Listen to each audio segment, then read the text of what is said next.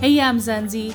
Welcome to Farmers Inside Track, episode 151. I'm your host, Donumdu.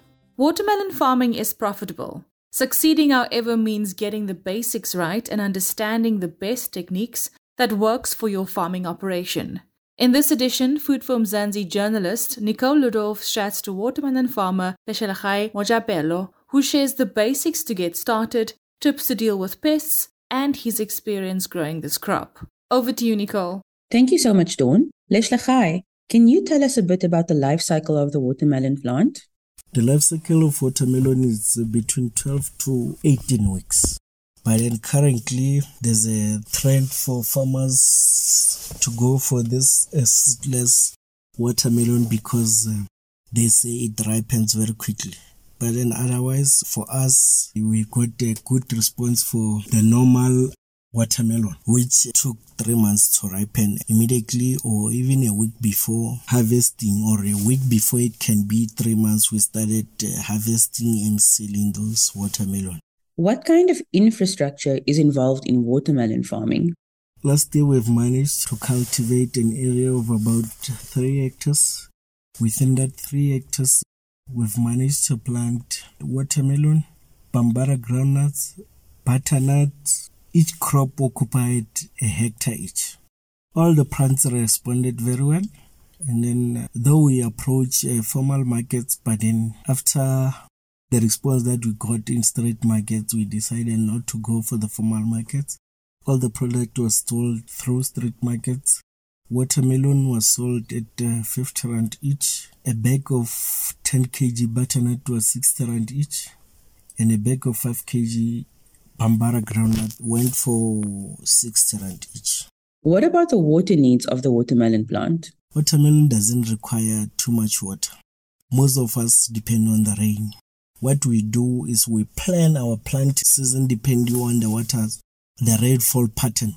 Like we look for the previous year pattern, and then we look for the current year, even the following year. That's where we plan our planting. What I did on my farm is that I knew that in my area, we experienced too much rain in November, early December, and then we start to experience little rain towards end of December and January. And end of January, we can receive rain once in January or twice. So what I did was I knew that normally your watermelon needs too much water for germination to germinate, emerge, and then after emergence, it doesn't require too much water. So I knew that in December we doesn't receive too much water, but then in January we would have received too much water. Hence I've planted in the first week of December when my plants started to emerging, because they emerge between 7 to 14 days after planting. We were receiving medium rainfall. And then when the plant started fruiting in January, that's where we receive little rain.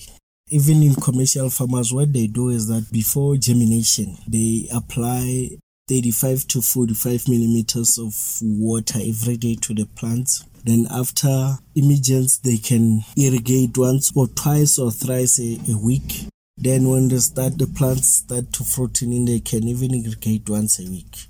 So the plant doesn't require too much water.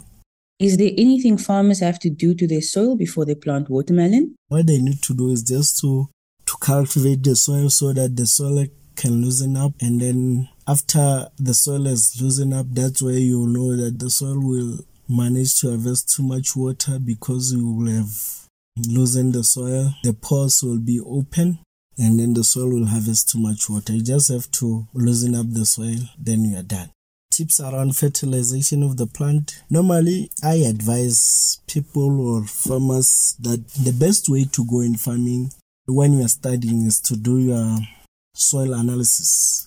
After doing soil analysis, the results when they come, they will tell you what the kind of soil we're dealing with, the nutrient content of the soil, and then that's where you will know the kind of soil fertilizer to apply and the amount, because the analysis come with the recommendations. But then mostly upcoming farmers, what we do, because we don't afford to buy chemical fertilizers, we apply our krill manures or our organic manures, because also they loosen up the soil, they add nutrients to the soil, then that's it. What are the most common diseases and pests the plant is affected by? The common ones are your aphids, nematodes, squash bugs, striped and spotted cucumber beetles, those small beetles that you see around the fruits. And then your diseases, your mildews and your fusarium wilt. Your mildews are normally as a result of too much water and little sunlight, though the plant doesn't require too much water. Your wilts is a result of lack of certain nutrients, and sometimes it's lack of water. I always tell farmers to do their crop rotations, because in doing crop rotations, you know that some diseases or pests thrive well in certain crops and then they don't thrive well in other crops. So when you do your crop rotations, you limit those things. Any final tips on growing watermelon? For emerging farmers, it's easy to go into watermelon farming because you use simple implements to do that. You don't need to have your irrigation system. Only if you can plan your planting on the rainfall pattern. From there, your products will market themselves. The nice products market themselves. I always tell people that nice products or quality products market themselves. It's quality rather than quantity that gives your products market. Thanks, Nicole. And it's absolutely amazing having you here again on Farmers Inside Track. Watermelon farmer Leshelachai Mojapelo. From me, Dawn Numdu, Nicole Ludolf, and our producer Megan van der Vent, and the rest of the Food from Zanzi team, have a great week. Bye for now. Life in South Africa can be a lot. I mean, scroll through Twitter for a minute and tell me I'm wrong. Thank God for South Africans though, right? We're inspiring, and even on the bad days, we fight back with a smile. That's why I love Food from Zanzi so much. They're not ashamed to celebrate the ordinary unsung heroes who work every day to put food on our nation's tables.